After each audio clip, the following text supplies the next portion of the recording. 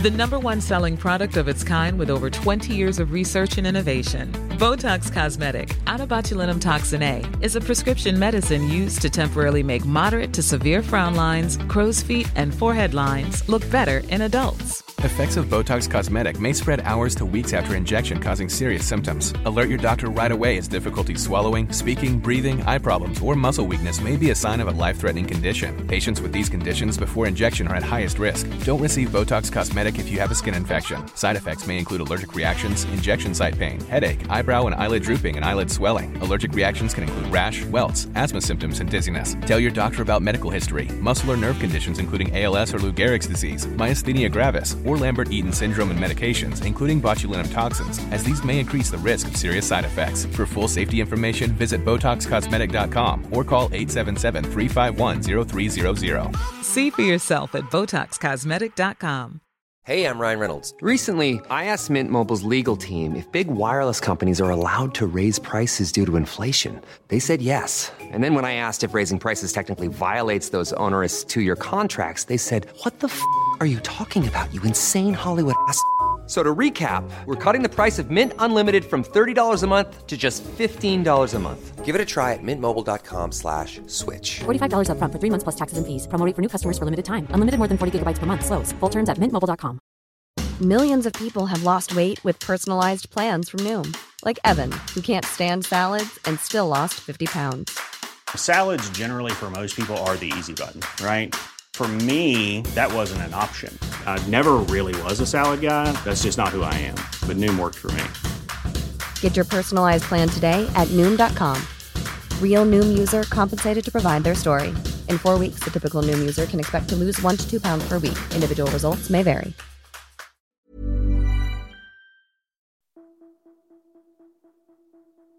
This episode contains distressing themes, profanity, and descriptions of violence. This podcast is intended for a mature audience. Listener caution is advised.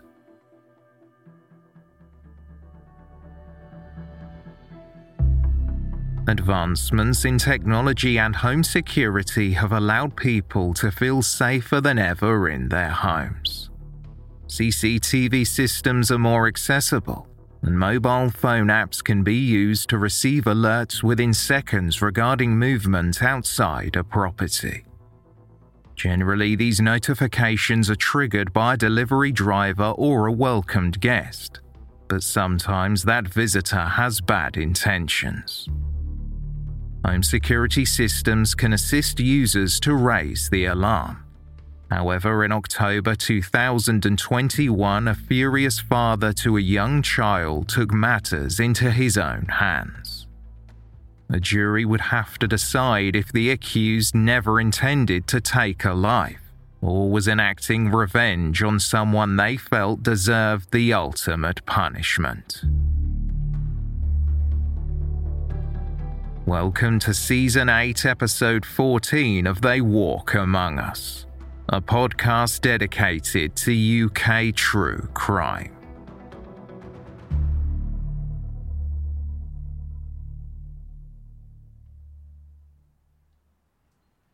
Halewood is a small town in Merseyside, less than 10 miles from the city of Liverpool. Primarily a quiet residential area with a relatively low crime rate, the town has a rich history and a suburban atmosphere, home to several historic buildings, social clubs and pubs. Halewood is a significant presence in the automotive industry, and many locals are employed at the Jaguar Land Rover factory. Like many places in the UK, the town has expanded significantly since the early 2000s. However, most of the people who live there have been there for generations. Rachel Blaney was one of those people. She had lived on Beechwood Avenue in Halewood for her entire life. It seemed like any other day on the evening of Friday, October 29th, 2021.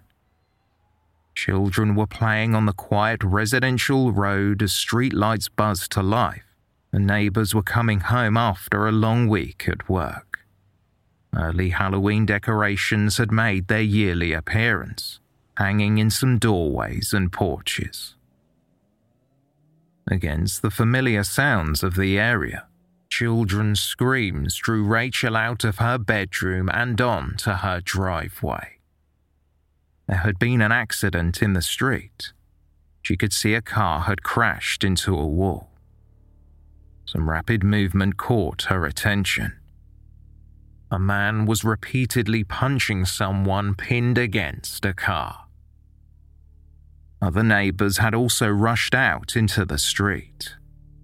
Jennifer Burns had been cooking in her kitchen when one of her children ran inside to tell her that two men were fighting.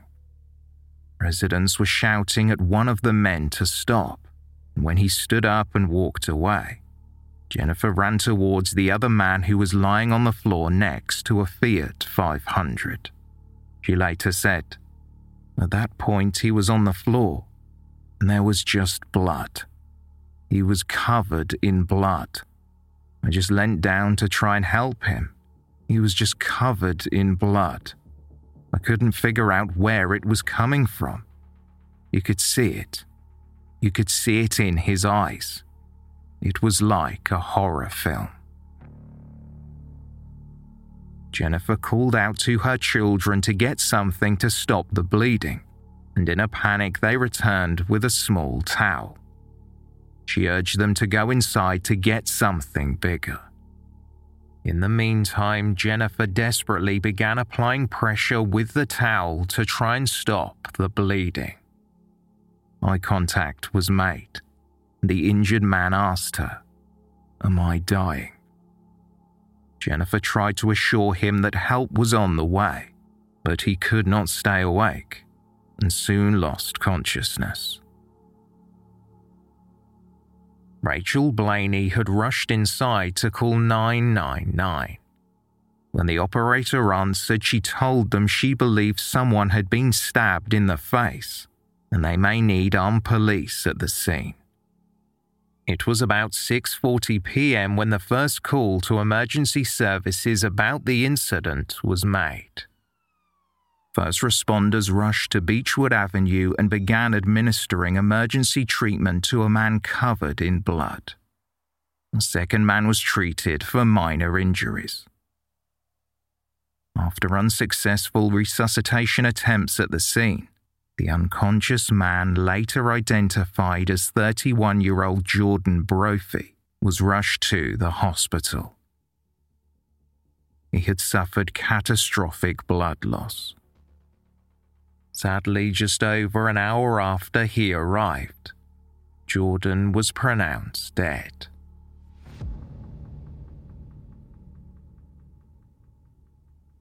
As the scene was cordoned off and investigators began to collect statements from witnesses, another 999 call in relation to the incident came in at 7:24 p.m.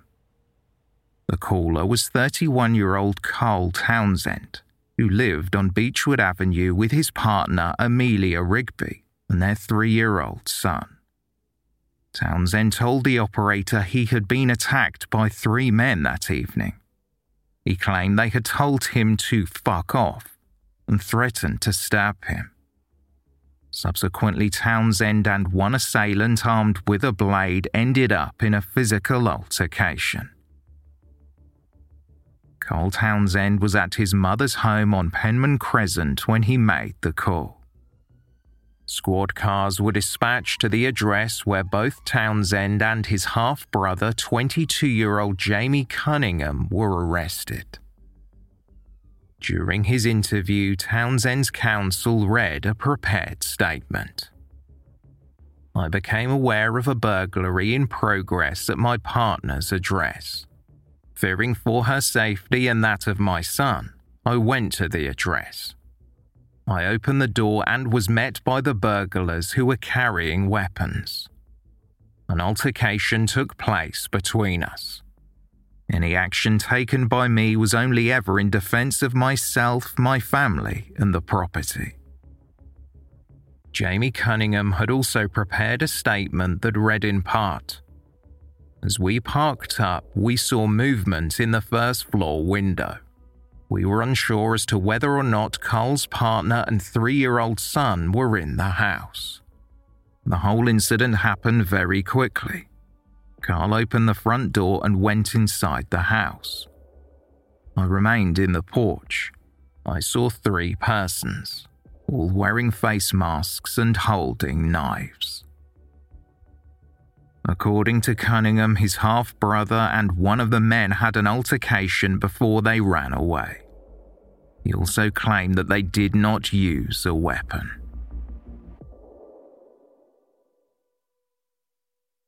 During Jordan Brophy's post-mortem, the pathologist found multiple stab wounds to his face, head, arms, and neck. Jordan had been stabbed in the head with such force that the blade had pierced his skull and severed his optic nerve before it broke inside his brain. He also sustained 3 stab wounds to the neck, one perforating his jugular vein, causing him to bleed out quickly. Despite Townsend's claims of self-defense, the authorities believed that Jordan Brophy's injuries suggested that it was a sustained and violent attack. As investigators compiled evidence and began to piece together the events, Townsend and his half-brother Jamie Cunningham were charged with murder and possession of a bladed article.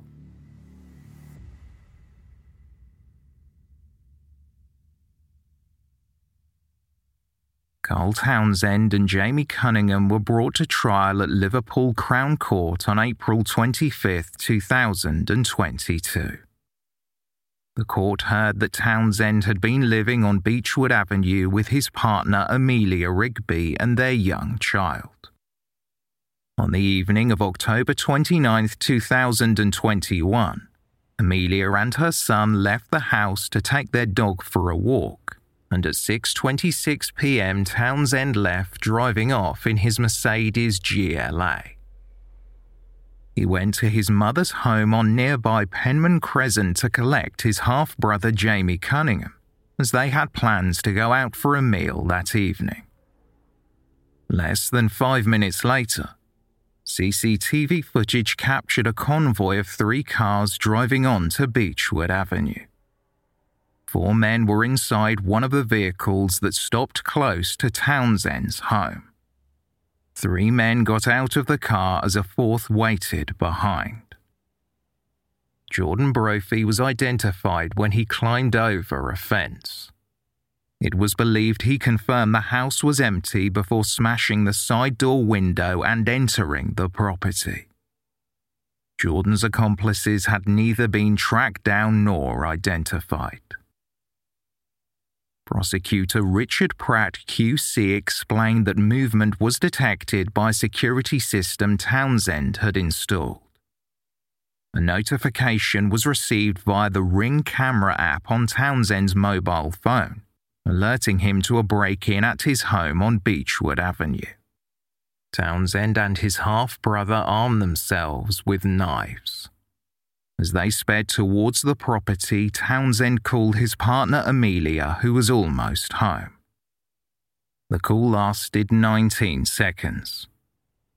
Afterward, in the company of her young son and dog, Amelia turned in the opposite direction, walking away from the house.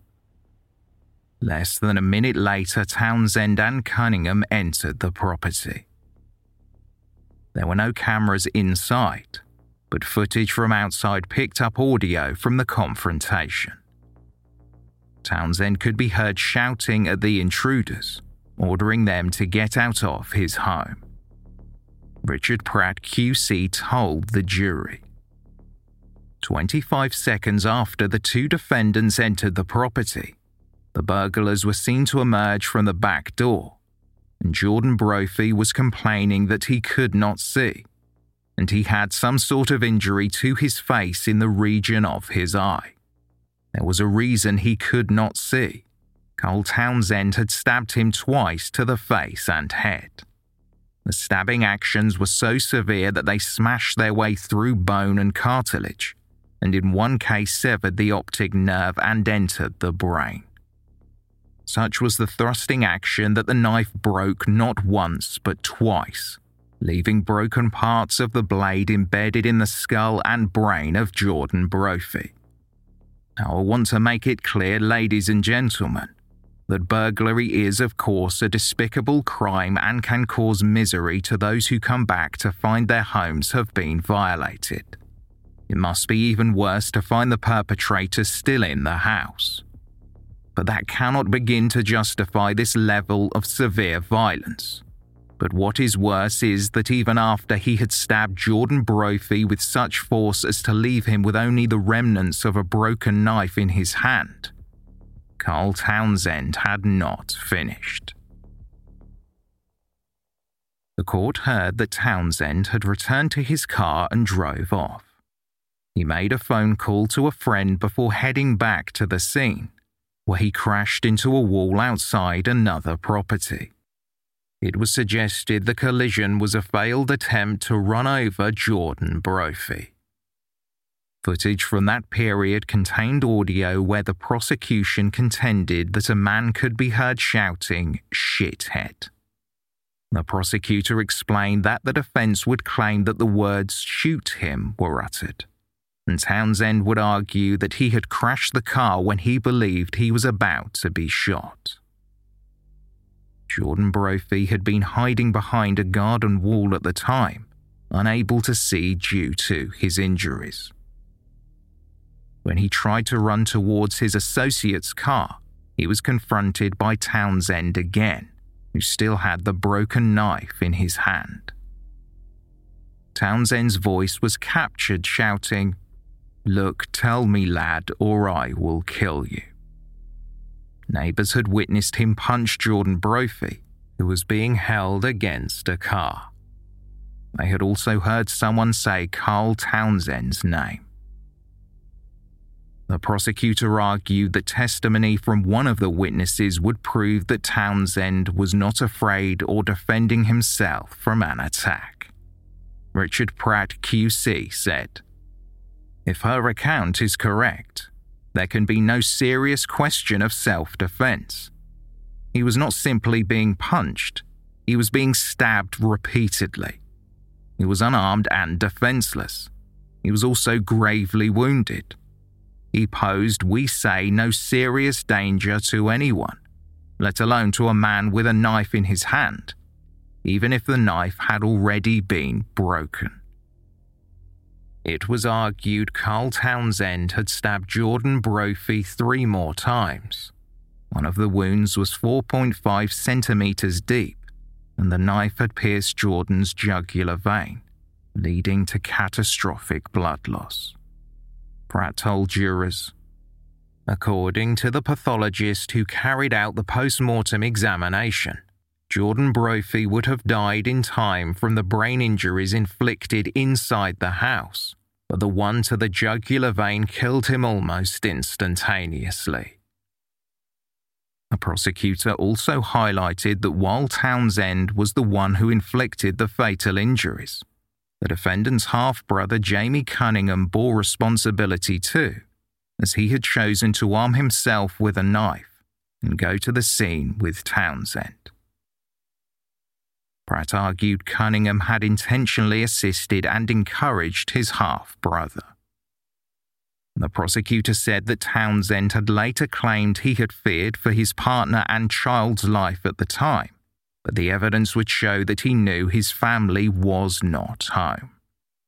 Richard Pratt QC told the court, "The prosecution case is that this was not a case of a householder in a state of fear and panic, reacting in a moment of terror to what he believed to be a real danger. This was a brutal and ruthless killing, whether it be out of revenge or punishment, of a defenseless man." Townsend had called his partner Amelia before arriving at the house, leading investigators and prosecutors to believe she had been told to stay away.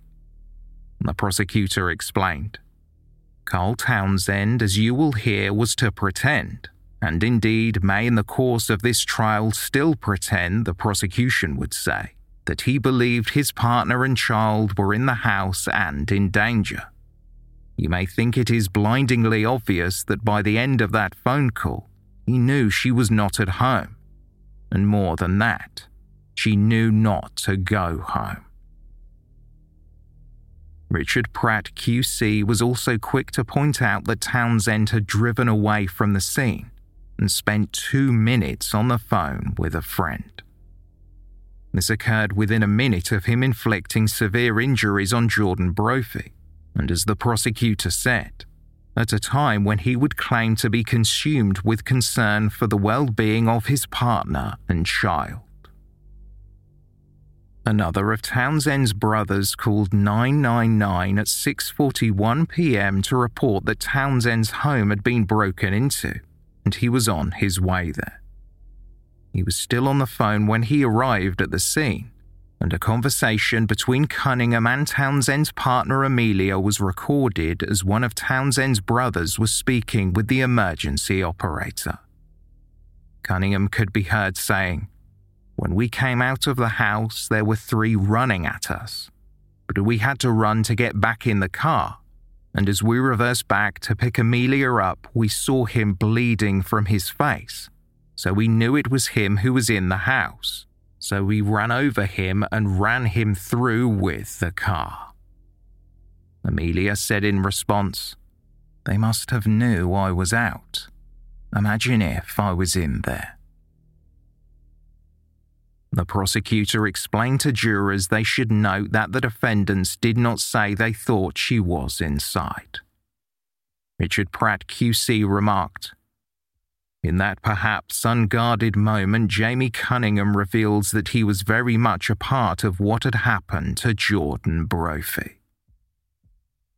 Carl Townsend had left the scene and drove to Pendleton Green, where his car's broken license plate was found in a bush. The prosecutor told jurors to ask themselves, why would this shocked man, who has done no more than to defend himself, feel the need to dispose of a broken registration plate? Townsend had been collected by his father and taken back to his mother's home, where he called 999 at 7:24 p.m. Richard Pratt told the court, "The reality was he had repeatedly stabbed Jordan Brophy and brought about his death."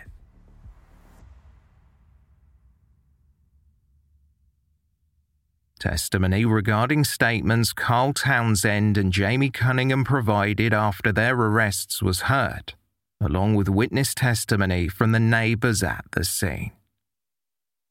Officer John Smedley from the Merseyside Police told the court about collating all of the footage in the investigation captured at Townsend's property as well as his neighbours.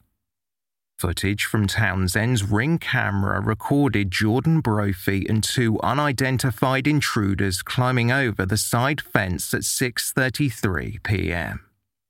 Moments later, another camera captured Townsend and Cunningham arriving at the front of the property and going inside.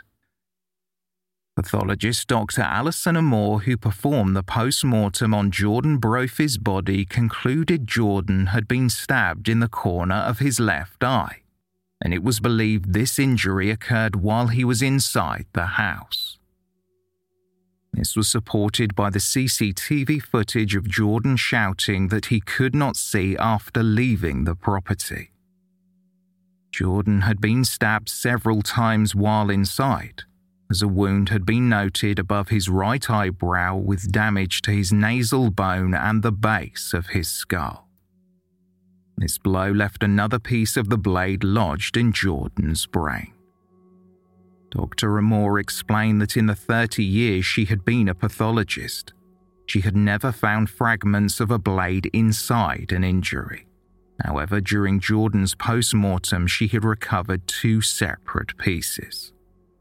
The force required to not only sever the optic nerve but to break the blade would have to be substantial and would have resulted in blindness from the affected eye. According to the pathologist, the victim would have sustained cognitive damage from the brain injury, but it would not have affected his mobility. This explained how Jordan Brophy was able to climb back over a side fence and take cover by a garden wall as his associates tried to get him into their car. Dr. Amor described how 3 stab wounds had been inflicted as Jordan was out on the street. One injury left just a quarter of his jugular vein intact, causing catastrophic hemorrhaging. When asked about how quickly that injury would cause death, Dr. Amor replied, "For a wound of this degree to the jugular, it is very rapid. A minute, perhaps 2, if you are being resuscitated. It is very rapid." The pathologist, who was the final prosecution witness to be called, told the court that the head wounds Jordan had sustained inside the house would have been fatal eventually, but the stab wounds to his neck were immediately fatal.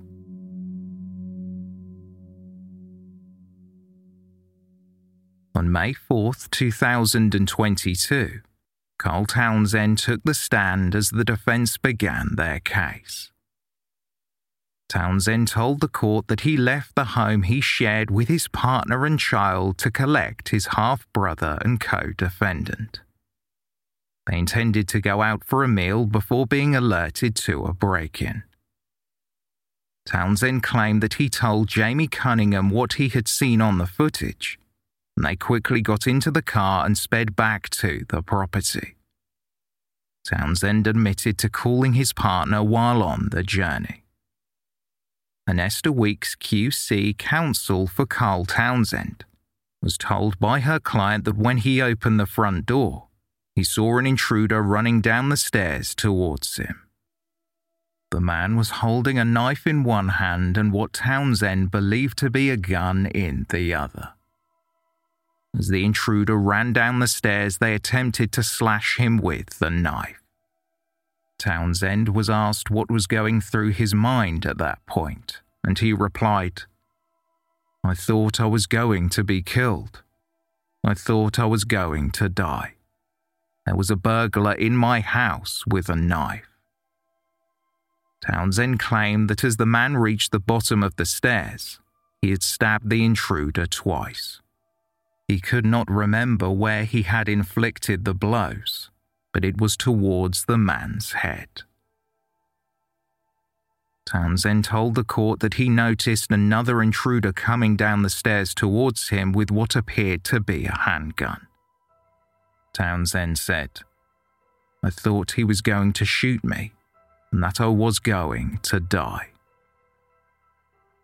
Continuing his account, the defendant explained that he ran out of the house, got into his car with Cunningham, and sped towards the main road in a state of panic and fear. According to Townsend, he turned around to try and find Amelia and their son, but slowed down when he saw another car outside his home. Townsend claimed that he heard someone in the other car shout, "Shoot him," which made him cower in the driver's seat and sent his car crashing into a neighbor's garden wall.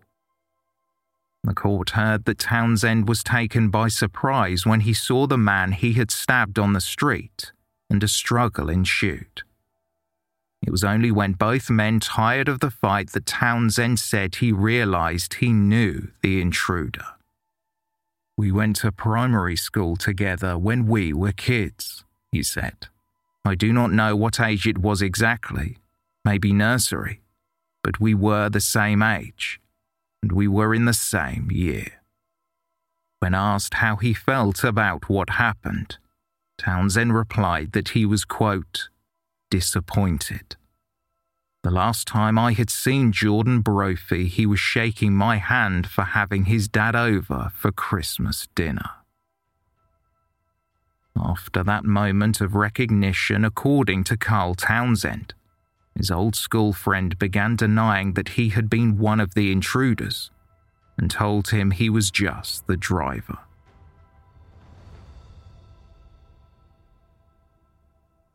During his second day of testimony, Carl Townsend was cross-examined. Richard Pratt QC inquired about Townsend's claim that he had heard someone say shoot him as he returned to the scene before he stabbed Jordan Brophy again. The prosecutor argued the word that could be heard over the telephone was Townsend's own voice saying shithead, and told Townsend that his claim to have heard the word shoot him was an invention that you came up with afterwards to explain why you killed Jordan Brophy. Richard Pratt QC highlighted that the defendant left the scene and asked whether it was because he realized he had killed Jordan Brophy. According to Townsend, he had gone to his mother's home because he was worked up over the break-in and subsequent fight, unaware he had killed Jordan. He said, "I just wanted to get out of there, that's all." The prosecutor contended that it was unlikely that Townsend did not realize the seriousness of the injuries he had inflicted, because he would have seen that the blade of the knife he had used was broken. Townsend replied, "I only found out at the police station that it was lodged in his head."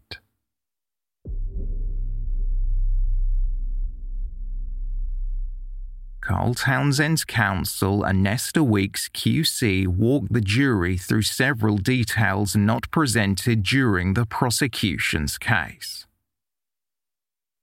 Please note the following section refers to cruelty towards animals. Please skip ahead 30 seconds if you prefer to avoid hearing the details. Jurors were told that investigators examining Carl Townsend's home found the family cat Callie with a stab wound to her back. Callie was taken to a vet, where it was confirmed that she had sustained a 3 to 4 centimetre injury near her spine. The barrister said, "The vet's opinion was that it was caused by a deliberate action that would have taken some moderate force." There was no evidence of who had injured the cat. However, Callie did make a full recovery. Anesta Weeks QC then recounted Jordan Brophy's criminal history. In March 2016, Jordan had been arrested after threatening a man with a knife and demanding £300 from the victim. He did the same thing 5 years later in June 2021 outside of a GP surgery. The defense argued that Carl Townsend was acting in self-defense and out of fear for his family and his own life when he stabbed Jordan Brophy. Once the evidence was presented and the prosecution and defense finalized their closing arguments, it was up to the jury to decide the guilt of Carl Townsend and Jamie Cunningham.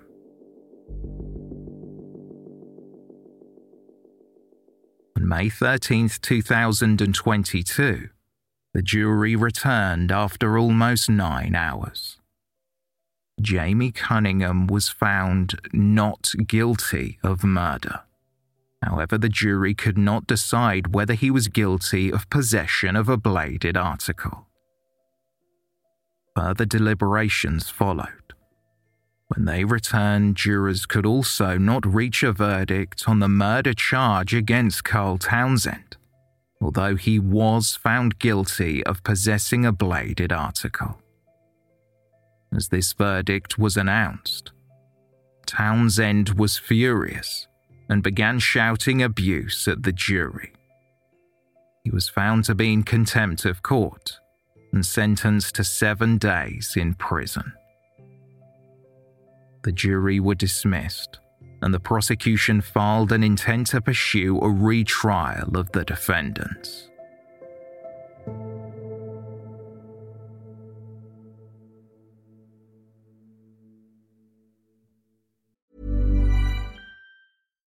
Millions of people have lost weight with personalized plans from Noom, like Evan, who can't stand salads and still lost 50 pounds. Salads generally for most people are the easy button, right? For me, that wasn't an option. I never really was a salad guy. That's just not who I am. But Noom worked for me. Get your personalized plan today at Noom.com. Real Noom user compensated to provide their story. In 4 weeks, the typical Noom user can expect to lose 1 to 2 pounds per week. Individual results may vary.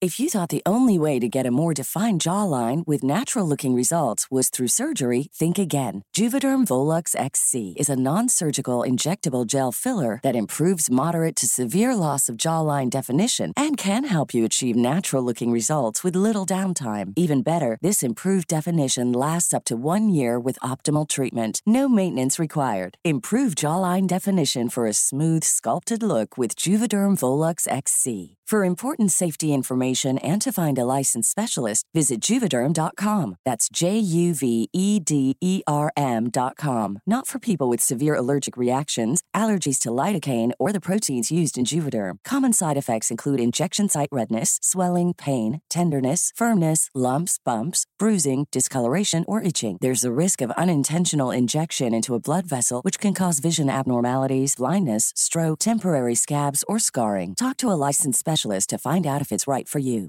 Ryan Reynolds here from Mint Mobile. With the price of just about everything going up during inflation, we thought we'd bring our prices down. So to help us, we brought in a reverse auctioneer, which is apparently a thing. Mint Mobile Unlimited Premium Wireless. How to get 30, 30, bit to get 30, bit to get 20, 20, 20, bit to get 20, 20, bit to get 15, 15, 15, 15, just $15 a month? Sold! Give it a try at mintmobile.com/switch. $45 up front for 3 months plus taxes and fees. Promo rate for new customers for limited time. Unlimited more than 40 gigabytes per month. Slows full terms at mintmobile.com.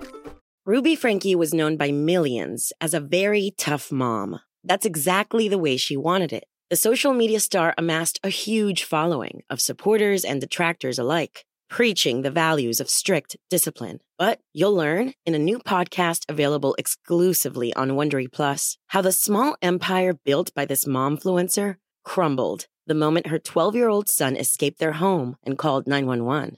Wondery and Law and Crime bring you the new podcast, The Rise and Fall of Ruby Franke, which explores the allegations of starvation, torture, and emotional abuse leveled against Franke and her business partner, Jodi Hildebrandt. Learn about the family's path to stardom, the depravity investigators uncovered inside the home, and hear in-depth analysis of the ongoing criminal trial. Listen to The Rise and Fall of Ruby Franke exclusively and ad-free on Wondery Plus. Join Wondery Plus in the Wondery app or on Apple Podcasts. The retrial began just over 2 months later on July 15th, 2022, what would have been Jordan Brophy's 32nd birthday.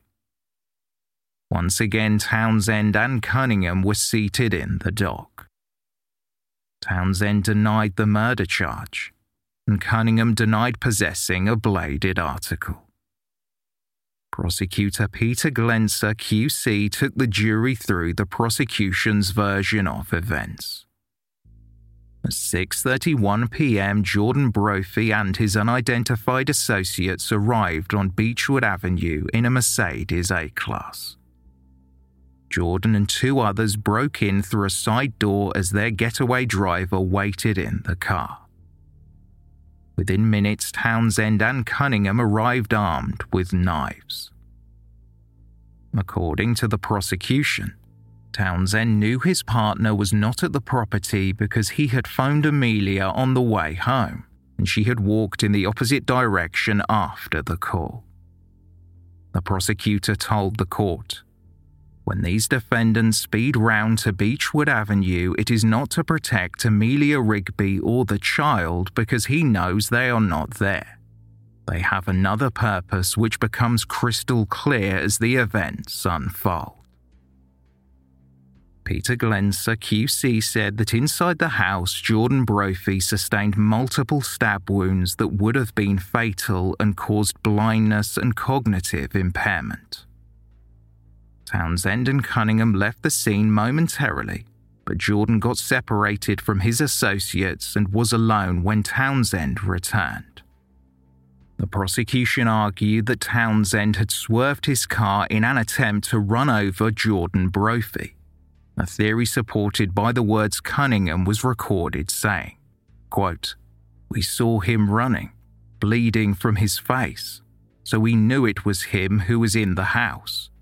We ran him over and ran him through with the car. The prosecutor described how Jordan was pinned against a Fiat 500 before he was stabbed in the neck 3 times, injuries that caused catastrophic blood loss. Peter Glenser QC told the jury that Townsend had claimed nothing had been stolen during the break-in, but his partner Amelia had been heard saying that everything was gone. The prosecutor referenced CCTV footage showing one of the intruders leaving with a white bag, believed to have contained a significant amount of drugs. Glenser stated, "The Crown says that this is not self-defense or anything like it. Jordan Brophy was subjected to extremes of violence which had nothing whatsoever to do with self-defense. By the time the fatal blow was struck, literally straight to the jugular, he was vulnerable, seriously wounded, blind in one eye, had 2 shards of broken knife blade embedded in his brain and was no threat to anybody. The burglary was over. No one was in any danger. The prosecution case is that this was not a case of a householder in a state of fear and panic reacting in a moment of terror to what he believed to be a real danger. This was a brutal and ruthless killing, whether it be out of revenge or punishment, on a defenseless man." The prosecutor also revealed Carl Townsend had stabbed another man, Thomas Barnes, who he mistakenly believed to have been one of the intruders. Barnes had arrived at the scene with Townsend's mother, and he had been stabbed before Townsend inflicted the fatal wounds to Jordan Brophy's neck. Peter Glenser QC told the court, "You may think that the truth of the matter is that the proverbial red mist had descended and that he was acting in an indiscriminate frenzy." The prosecutor argued that Townsend was lying through his teeth when he called 999 and when he made a statement to the police. Witnesses again testified about what they saw at the scene. Rachel Blaney explained that she heard a loud noise that drew her outside. It sounded like a car crash. There was a bang. It was completely out of character for the street. It's not something that has ever happened before. It must have all been in the space of minutes, not even minutes. A witness had seen Townsend fight with Thomas Barnes outside her house, and even heard Barnes ask, "Carl, why did you stab me?" Rachel Blaney claimed that Carl Townsend replied his house was being robbed. She then described how Townsend turned his attention to Jordan Brophy, who was across the street. Rachel Blaney said, "He had him against the car. I don't know whether he was stabbing him or beating the hell out of him. He was really angry. He just kept punching him. I just remember we were shouting for him to stop." The witness then described how Townsend had walked away towards his home. At this point, Jordan Brophy was screaming before he suddenly fell silent. After much of the same testimony presented in the first trial was reintroduced, only a single defense barrister put forward an argument. Jamie Cunningham had changed his plea during the course of the trial, pleading guilty to possession of a bladed article, so his half-brother was now alone in the dock. Townsend's counsel, Anesta Weeks QC, argued Jordan Brophy had been the aggressor at the beginning of the confrontation. She said, "He was being slashed at by the knife Mr. Brophy clearly did have when coming down the stairs.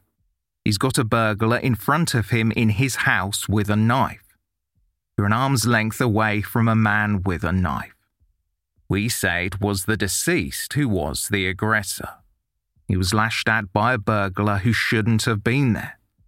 None of us knows how we would deal with that. You would instinctively do what you think is right. Of course, they were appalling injuries. He didn't plan or intend to kill any burglars. If you decide he did nothing more than instinctively react to save his life, then that is not an intention to kill or cause really serious injury. It's a terrible position to be in when you are confronted with weapons. It must have been a nightmare for Mr. Townsend. And Esther Weeks QC insisted that her client had not tried to run over Jordan Brophy, but instead had swerved because Townsend believed he was going to be shot. Weeks argued that Townsend had only stabbed Jordan inside the property and had just punched him on the street when Jordan ran at him, which Townsend saw as a threat. She told the jury, "You can probably understand the state Mr. Townsend was in. He was running straight at him. He has no idea how serious those injuries are. Is it reasonable for him to have defended himself?" Members of the jury, the answer must be yes.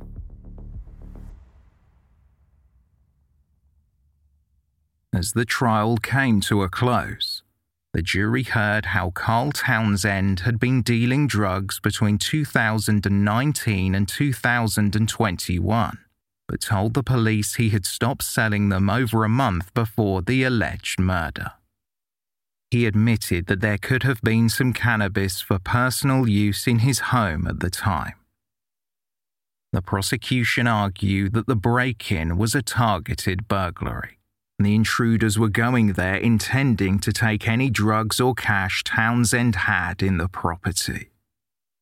It was the Crown's case that Townsend had not gone to the house with a knife to protect his family, but to protect a stash of drugs and enact revenge on whoever was trying to take it.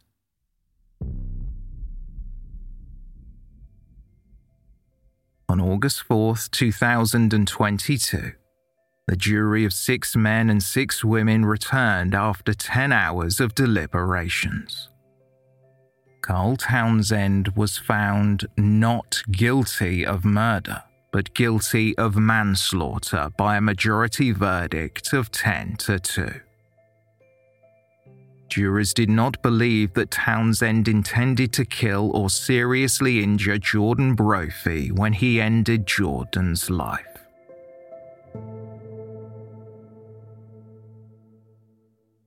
Townsend and Cunningham were brought back to court the following day to be sentenced. The victim personal statement from Jordan Brophy's mother, Lisa Ward, was read to the court. In a written statement, she described how the loss of her son affected her. "I am broken. No one has the right to take anybody's life regardless of where, what, or when. That is exactly what Townsend did to my boy. Jordan was the prettiest of little boys. At only 8 weeks old, I nearly lost him to meningitis. He was seriously ill. He fought hard only to have his life cruelly taken away from him."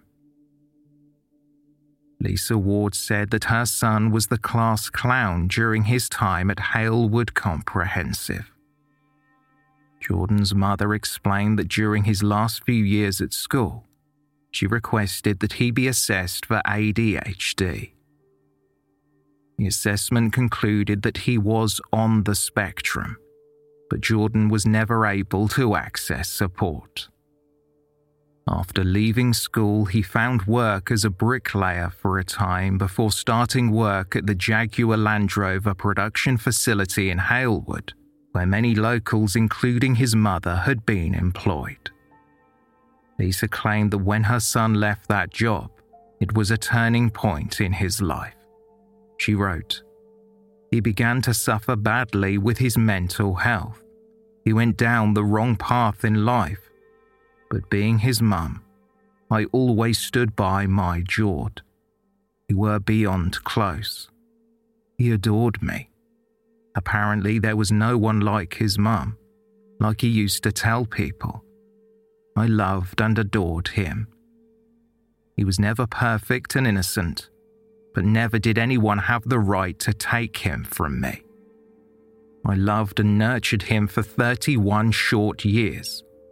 He was a lad that always needed Mum's wise words, even though he rarely took notice of them. Lisa Ward admitted that her son was not entirely innocent. However, he did not deserve to die the way he did, and his death on his younger sister's birthday had a rippling effect on the entire family. These two cruelly took him from me. It will never be a happy birthday for little Daisy. All I have are the memories and photographs. He had his life ahead of him. He never had the chance to get married or become a dad. We have been torn apart. How on earth do you explain to an 8 and 3-year-old that Uncle George has been stabbed to death? How do you ever put into words the loss of a child? It is never in God's plan for a mother to lose her child. Never will I ever live like I did. Some days I barely exist. Simple things like brushing my teeth are impossible. Some days I wonder if it's worth carrying on. I hope and pray every night that I get justice for him, justice that he deserves.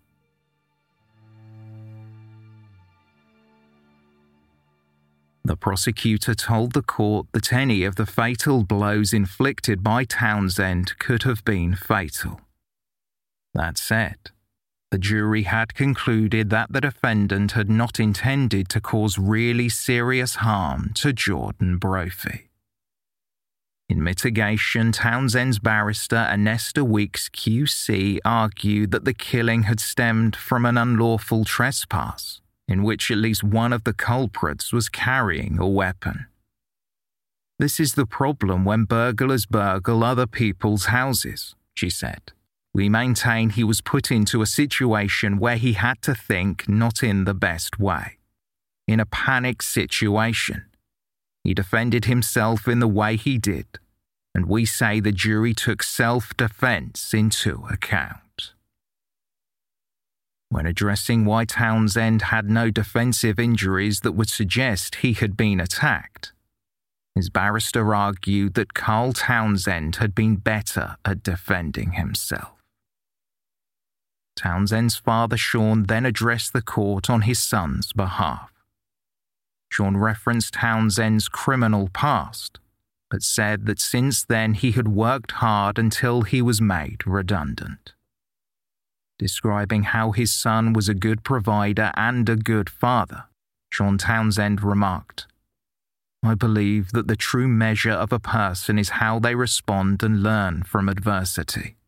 I have full confidence this whole tragedy will be an unforgettable lesson learned. He has had time to reflect on circumstances." Voicing the regret his son felt, Sean Townsend went on to say, "He's not normally one to show his emotions, but this recent experience has brought them to the fore, shedding tears when he told me there are no winners. And if he could turn back the clock, he would. Everyone in this room would." Honorary Recorder of Liverpool Judge Andrew Menery QC, who had presided over the legal proceedings, then addressed Carl Townsend to pass sentence. Despite the verdict, Judge Menery neither believed that the intruders were armed, nor that Townsend acted in reasonable self-defense when he said, "As soon as you saw these men on the camera, you knew exactly what they were after. What resulted was the sort of violent encounter which so often accompanies this type of activity. You were provoked by Jordan Brophy's audacious actions, but your response was not justified. I also find as fact that Jordan Brophy was not armed with any weapon while in the house, and in particular was not armed with a knife. He did not expect a confrontation that night." Equally, I find that none of the burglars had a gun. That is an embellishment invented by you. I have no doubt you were playing the leading role and had encouraged Jamie Cunningham to be armed to support you. Thomas Barnes came with your mother and he had a knife. Another of your brothers also attended with a metal bar. You must have had some discussion that this would be your response. Judge Menery said that within seconds of entering the house, Townsend had stabbed Jordan Brophy multiple times in the face, head, and arms. Speaking to the defendant, the judge stated, "Twice the knife broke off in his skull, leaving parts of the blade embedded in his brain and blinding him in one eye. He tried to flee the scene but was caught again by you in the street, where you used the remains of the blade to stab him repeatedly to the neck. One of these injuries severed his jugular vein. The notion that you were at any stage acting in reasonable self-defense is frankly absurd." Judge Menery told the court that Jordan Brophy was no angel, but he did not deserve to die as he had, and he was a loved and cherished son, brother, partner, and uncle. The judge described the killing as an especially bad case of manslaughter.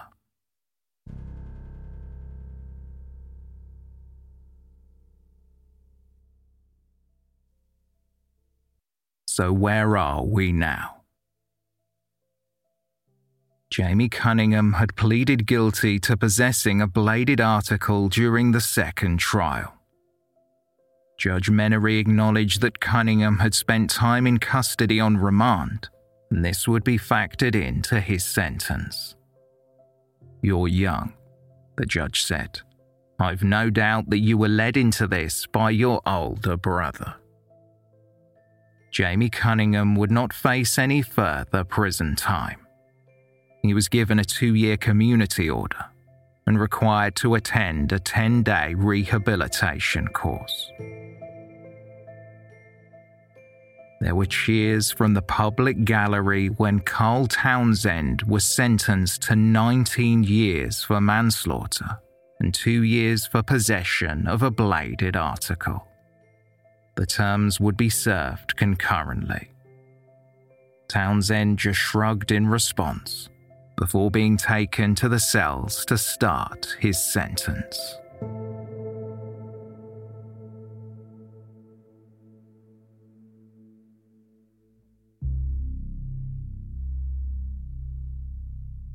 Thank you for listening, and special thanks to our patrons for their support.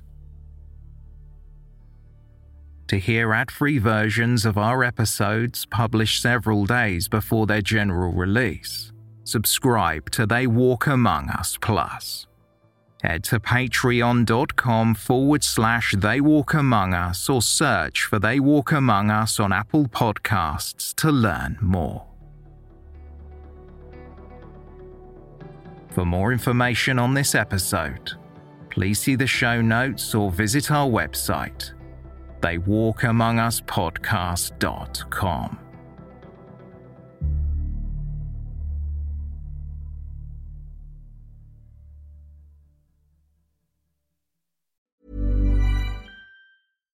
The #1 selling product of its kind with over 20 years of research and innovation. Botox Cosmetic, out of botulinum toxin A, is a prescription medicine used to temporarily make moderate to severe frown lines, crow's feet, and forehead lines look better in adults. Effects of Botox Cosmetic may spread hours to weeks after injection, causing serious symptoms. Alert your doctor right away as difficulty swallowing, speaking, breathing, eye problems, or muscle weakness may be a sign of a life-threatening condition. Patients with these conditions before injection are at highest risk. Don't receive Botox Cosmetic if you have a skin infection. Side effects may include allergic reactions, injection site pain, headache, eyebrow and eyelid drooping, and eyelid swelling. Allergic reactions can include rash, welts, asthma symptoms, and dizziness. Tell your doctor about medical history, muscle or nerve conditions including ALS or Lou Gehrig's disease, myasthenia gravis, or Lambert-Eaton syndrome, and medications, including botulinum toxins, as these may increase the risk of serious side effects. For full safety information, visit BotoxCosmetic.com or call 877-351-0300. See for yourself at BotoxCosmetic.com. Ruby Franke was known by millions as a very tough mom. That's exactly the way she wanted it. The social media star amassed a huge following of supporters and detractors alike, preaching the values of strict discipline. But you'll learn in a new podcast available exclusively on Wondery Plus how the small empire built by this momfluencer crumbled the moment her 12-year-old son escaped their home and called 911. Wondery and Law and Crime bring you the new podcast, The Rise and Fall of Ruby Franke, which explores the allegations of starvation, torture, and emotional abuse leveled against Franke and her business partner, Jodi Hildebrandt. Learn about the family's path to stardom, the depravity investigators uncovered inside the home, and hear in-depth analysis of the ongoing criminal trial. Listen to The Rise and Fall of Ruby Franke exclusively and ad-free on Wondery Plus. Join Wondery Plus in the Wondery app or on Apple Podcasts.